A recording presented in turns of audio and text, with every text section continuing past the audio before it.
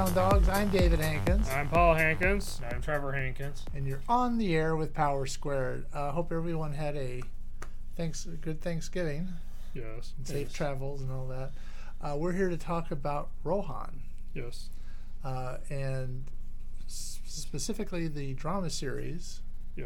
Based on the character from JoJo's Bizarre Adventure. Yeah. So it's Thus Spoke Kishibe Rohan, or Thus Spoke Rohan Kishibe, depending on the exact translation. Okay. Rohan Kishibe was a character, or a recurring character in JoJo's Bizarre Adventure Part 4, Diamond is Unbreakable. Yes. He's a manga artist whose stand ability is called Heaven's Door, which allows him to literally read people like a book and even write in commands that they are unable to disobey. Right. Yes. So it's commands like "you can't attack Rohan," right, or "you'll fly back like 20 meters" or something. Try not to rip him off or something. Yeah. Now, in the original, was he? My first impression of him at the time was he was kind of a villain. He was a minor antagonist, but after the initial encounter with him, he became an ally. Right. And so, anything you want to talk more about him as far as in JoJo's? Yeah, in JoJo's Bizarre Adventure, he's a recurring ally, again, after the first encounter, and he ends up having his own adventures or side battles of his own, which still contribute to the ongoing story in their own way. And he is also important in a way during the final battle. Okay. Yes. So, I don't know how many years ago that was published.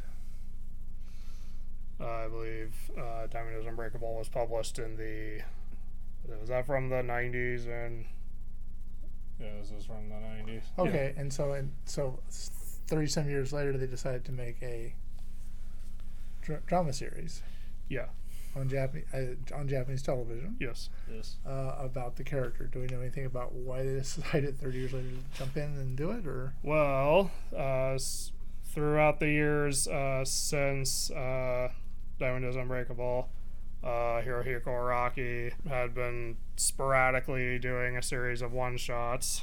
Yes. Called Thus Spoke Rohan Kishibe, or again Thus Spoke Kishibe Rohan. Okay. In English, they're collected into 2 volumes that are released in English, although there's one story that we haven't been able to get over here where it was collaboration with Gucci. Yes. It was excluded from the English volume, apparently, because Shueisha told them to. Okay. Yeah. And by Gucci, you mean the designer? Yeah. Yes. Okay. All right. Yeah, so the fashion. All right. In case somebody was. Yeah, the fashion company. Okay. Yes. So how and when were those done? Do we know? They were done at different points in time. Okay. Yeah, and across different magazines. Okay. Yes. And he also gave commentary in the volumes. He reflected on how when he unconsciously managed to make the feel of the one shot match the feel of the magazine it was in. Okay.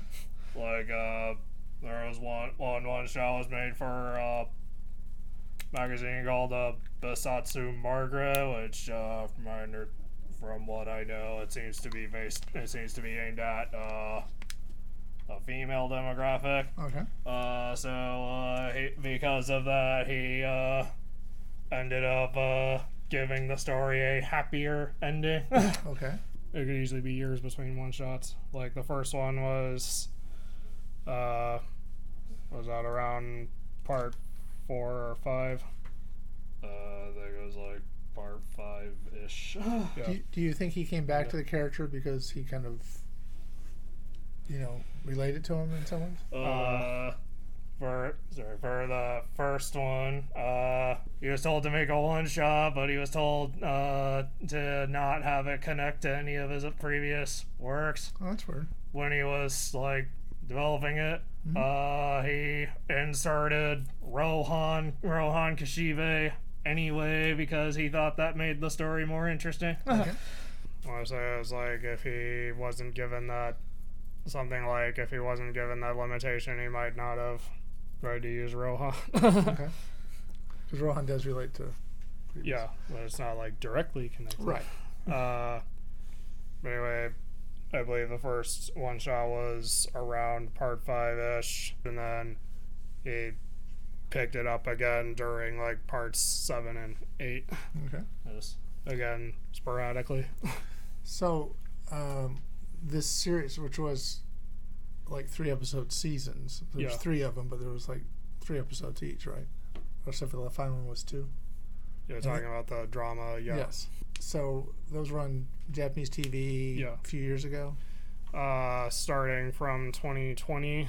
Okay. They had been, like, they did 3 a year, or 3 in 2020, 3 in 2021, 2 in 2022, and then theatrically released movie 2023. Is this sort of like how Disney wants you to watch all these shows before you watch the movie, or does this just happen to be how it works in Japan? I think it depends on the agreement. Okay, I'm just, Like, for example, when Demon Slayer was being made into an anime, it was already decided that the Mugen Train arc will be adapted as a movie. Okay. Before they even started developing the movie. All right. So, and who's the lead in this series? As in who portrays the lead? Yes. Issei Takahashi. Okay. Yeah. And to me, he is Rohan. Yeah, in the drama series, Takahashi manages to perfectly capture Rohan's personality, and his physical acting really brings out the tension of the scene. Right. Because it actually feels like he's reacting realistically to the supernatural events going on around him. Yes, he gets very casual. Have his door. Yeah. And we watched this in Japanese with subtitles. Yeah, so that's the only way it was available. Was this on Prime or something? Yeah, in the U.S. It was available Amazon Prime. Free with Prime. Yeah. So yeah, he's really good in that role. Yeah. And you get the sense that he is Rohan. Yeah. So yes. I think he really nailed it. And I'm sure he's watching this podcast, hoping we'd say that. And then he's got an editor. Yes. And her name and who played her? Kyoka Izumi. Okay. Name of the character. She's kind of you get the idea that she is sort of a corporate person brought in to sort of, she doesn't seem to ever really change him so much as just sort of he puts up with her more.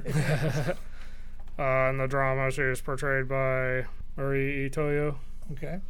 Again, I know nothing about her or the guy that, Takahashi, but I think she does a good job with sort of playing sort of this, kind of, I'll say pain in his ass that he puts up with, and sort of. They have good chemistry because they're opposing personalities. Yes.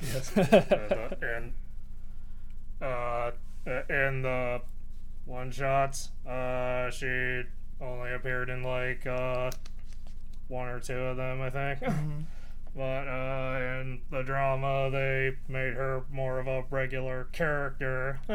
Right. And in the drama, she and Rohan have a good dynamic. Right. Yeah. There's always a scene in the drama where he's throwing her out the door and handing her a purse. He's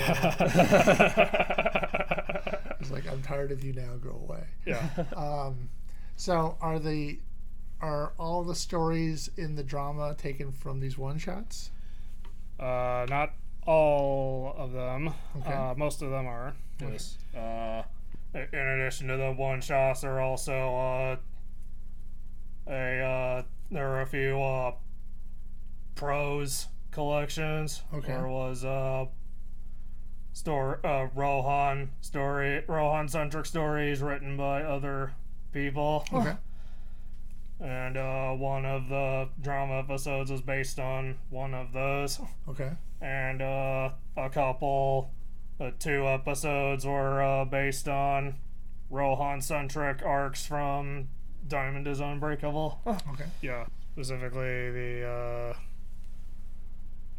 for the Diamond is Unbreakable version is the fights against the Stands, Cheap Trick, and Boy Two Man. Okay.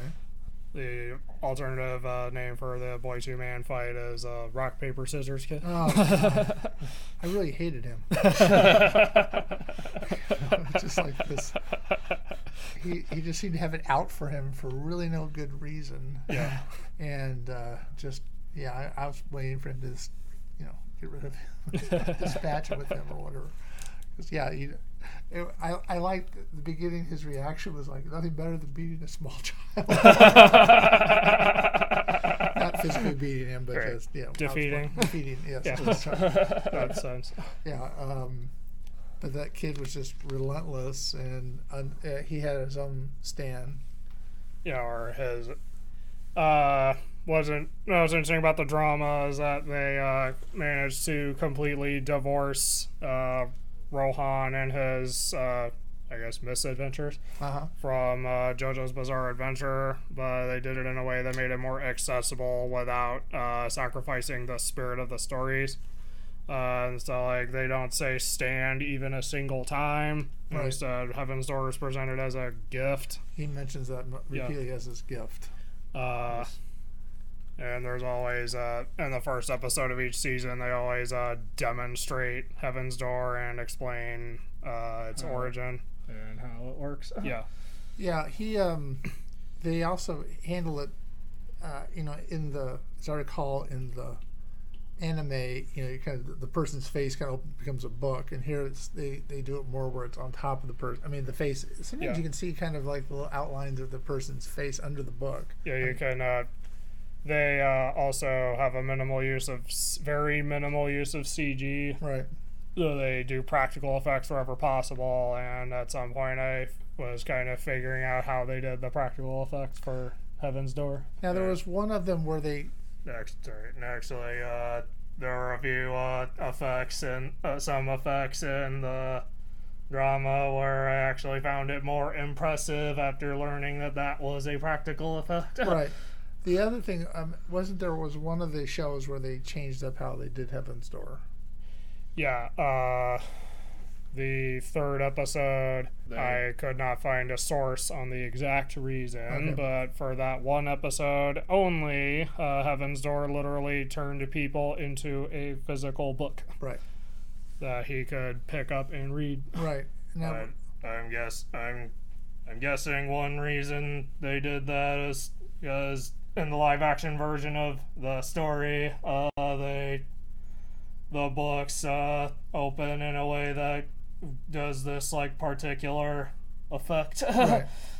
What's interesting about I can't speak for sure. what's interesting about Heaven's Door's ability in general, the Heaven's Door ability in general, and the drama is that the books are all done in a way that matches the personality of the. That little rock paper scissors kid was very exacting. Like graph paper. Yeah. And the graph paper with Japanese characters exactly in each. And Izumi, when hers is, when it's done on her, it's like a fashion magazine. Right. And there was somebody he opened up and there was black in there and stuff. Yeah, it was, kind of not, that's not a good sign. Yeah. Yeah, and then in the story, it starts out where she has a boyfriend who sort of seems like he's kind of shell-shocked or whatever, and then we kind of get his backstory, and he kind of leaves the story. Yeah. But that was kind of interesting how they handled that too. Yeah. Yes. For the series, they also take what are otherwise disparate stories and have it so that they're connected, and three of them are connected each season through an arc. Right. Or in the case of the third season, two of them. Yeah, and he's you get the idea that he's well known. Yeah. Can't walk the streets without people. And he gets kind of like used to it and tired of it at the same time. Yeah. Yeah, he doesn't look like a guy that puts up with fools. Yeah.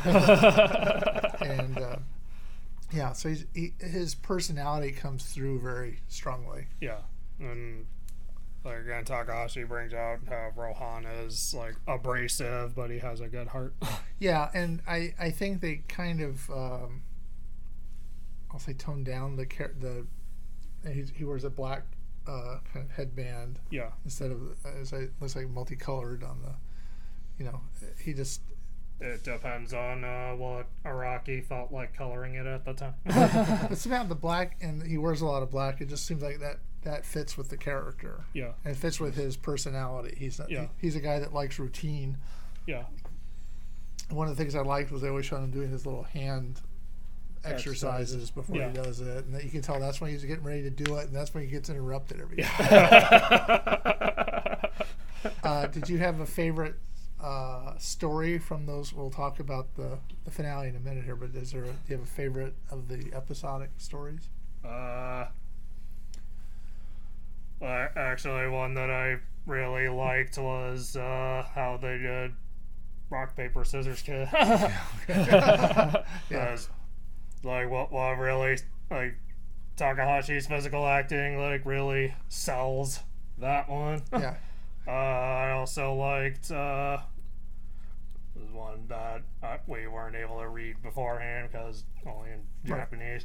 One that I thought was interesting was Kushagara. Which was? The one with the forbidden word. Oh. Or the banned word. Right. You cannot speak it or you'll become obsessed with it. I also thought for Hot Summer Martha, which we also weren't able to read because it's only in Japan. Yes. They managed to really draw out the psychological horror of it. Okay, and what was that story? Hot Summer Martha was Rohan accidentally Rohan ends up looking at a mirror. Oh yeah. And like It's then like a cursed mirror. yeah, it was at a cursed mirror, and then 3 months have passed. And then he does it again, and then 3 more months have passed. Yeah, and And it keeps getting more. His life was lived, but not by him, right. and he has to he deals with like the horrific fallout. Yeah, and Yes. the one thing that was kind of odd for me was if they're cranking these things out, it seems like 6 months had gone by and the issue hadn't gone anywhere or whatever. Because they were, I know it was the three balls versus 4 balls or Yeah. whatever. 3 circles versus 4 circles. Right. The story arc to his manga, Pink Dark Boy, Right. had been going forward, but not done by him. Right. Yeah. Yeah. But it just seemed they were still back with that 3-4 ball, 3-4 circle. Yeah. That he had by that point a figure to look at. Yeah.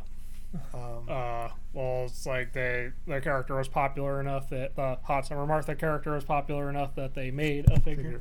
And then the fact that I don't want to give too much of the story away, but there's sort of an obsessed fan that sort of has a relationship with Yeah. his, not him. Yeah. But she doesn't understand who the editor is at some point because she tries to kill her. Yeah. And you think the editor would have been showing up, like the editor would show up all the time anyway. Yeah, well, we don't know what happened. Right, yeah, because they weren't there. But anyway. The time skips. Yeah, it was a really different story. Yeah. And yeah. Yeah, I also liked how cinematic Rock, Paper, Scissors Kid was. Yeah.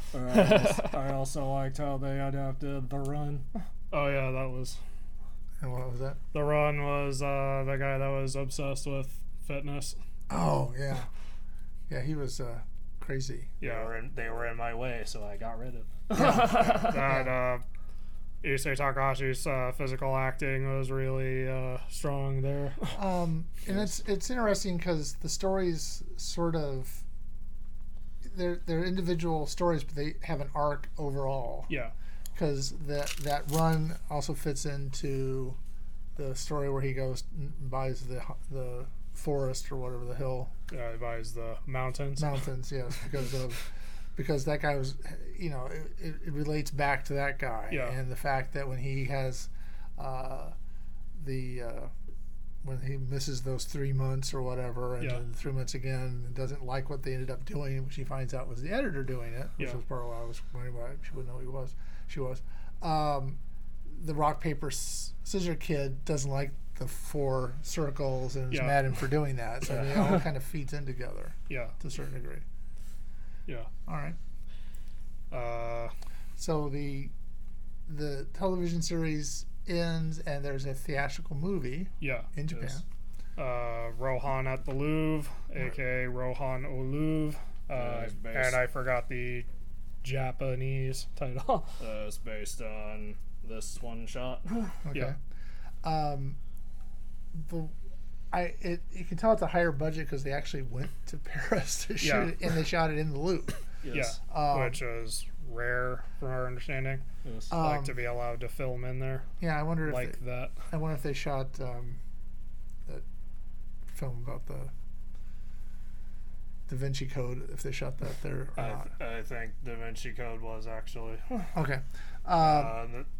My understanding is there was only like one other Japanese movie that was filmed there. But you get, one thing you get a real sense of, we can talk about the movie in a second, but it's just how massive the Louvre is. Yeah.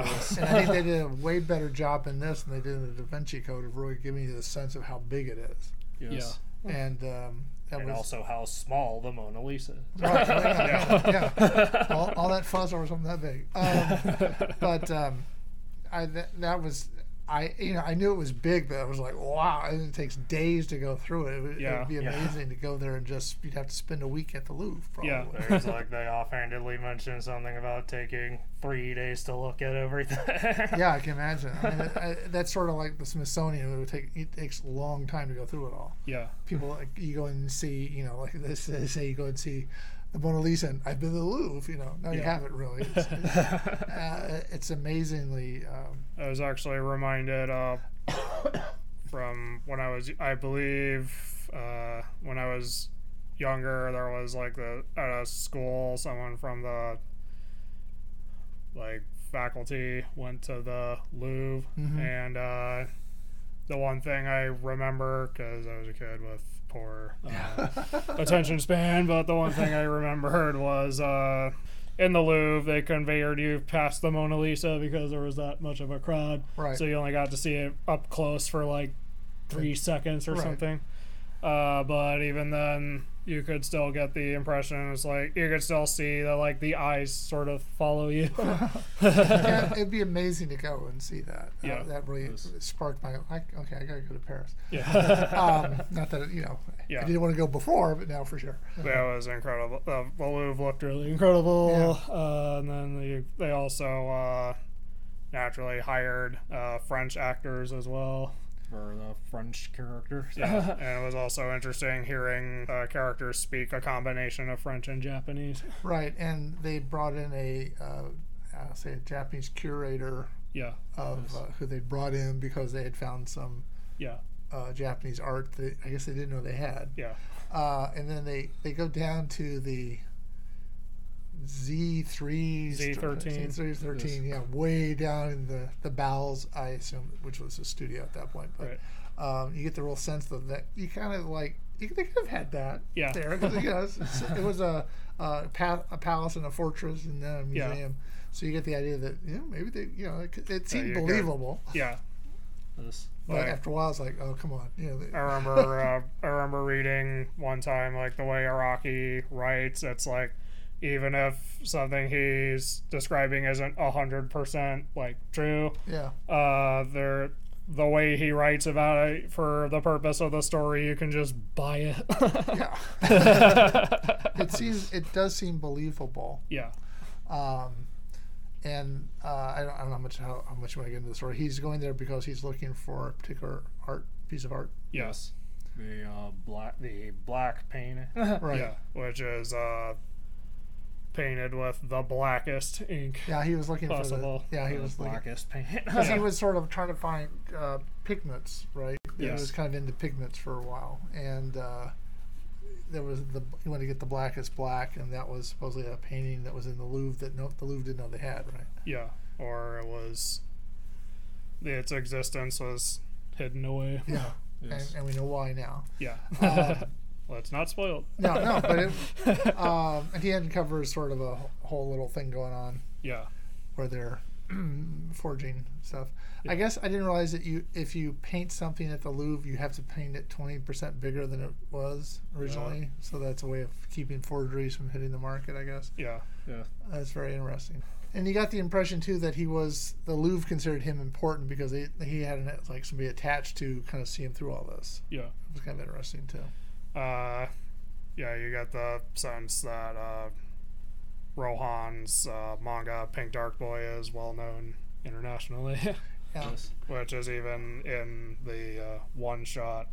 Like they recreate a moment where he encounters French tourists Uh-huh. and or not tourists but French people, and they're like, are you Rohan? Can you get an autograph? And then he like with a swipe of the pen or something, he has this like full. Yeah, I know that in the movie she was like, oh no, he's not gonna do autographs, and he like does this elaborate thing with like, it was just literally a swash of a pen. Yeah. You get the impression that he is very quick when he wants to be. Yeah. Get it done because he spends a lot of time coming up with ideas. But Yeah. it was it was a pretty well done movie. Yeah. Yes. Yeah, I really liked it. And it's even watchable without having seen the drama series. Right, it does help. Yeah. Unlike, let's say, the Marvels, you don't have to have seen it, but it does. It does sort of stand on its own. For those that have seen the drama, the plot of the movie gets teased at the end of episode 8. Right. Yeah. But yeah, it is written in a way that you don't need to have seen everything because they still like explain Heaven's Door at the beginning, and you can very quickly get a sense of Rohan's relationship with his editor. Right. And so it was again, it was just another chance to see Takashi act. Yeah. I'm just kind of sorry that the series ended, if it has for sure. There is still material that they could adapt, although it would be interesting to see whether or not they do decide to continue. I mean, if they do, that would be great. Yeah. Yes. I would watch it, but Yeah. So it's a different story than, I'll say, JoJo. I mean, a different way of telling a story, Yeah. and it's a little more acceptable. I mean, not acceptable, but Accessible. Accessible, yeah. Yeah. That other A word. So if you haven't watched it because of if you have a chance to watch it, I would recommend that you at least give it a shot. Because you do get the JoJo stand thing as a gift. Do we know how he got the gift?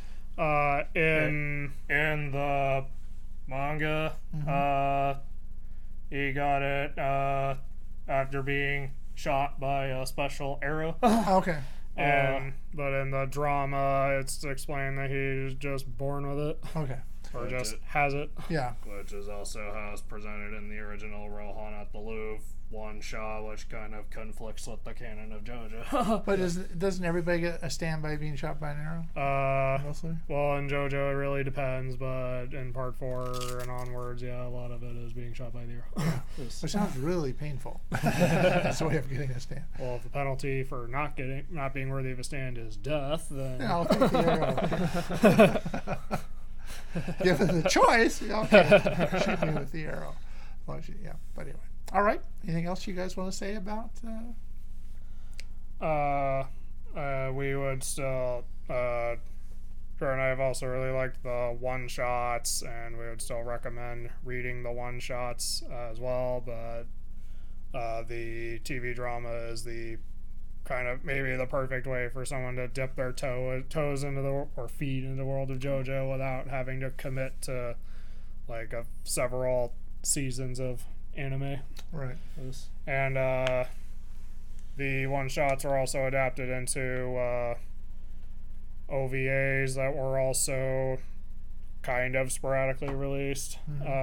And it'll be interesting to see how that handles the material as well. There were 4 OVAs.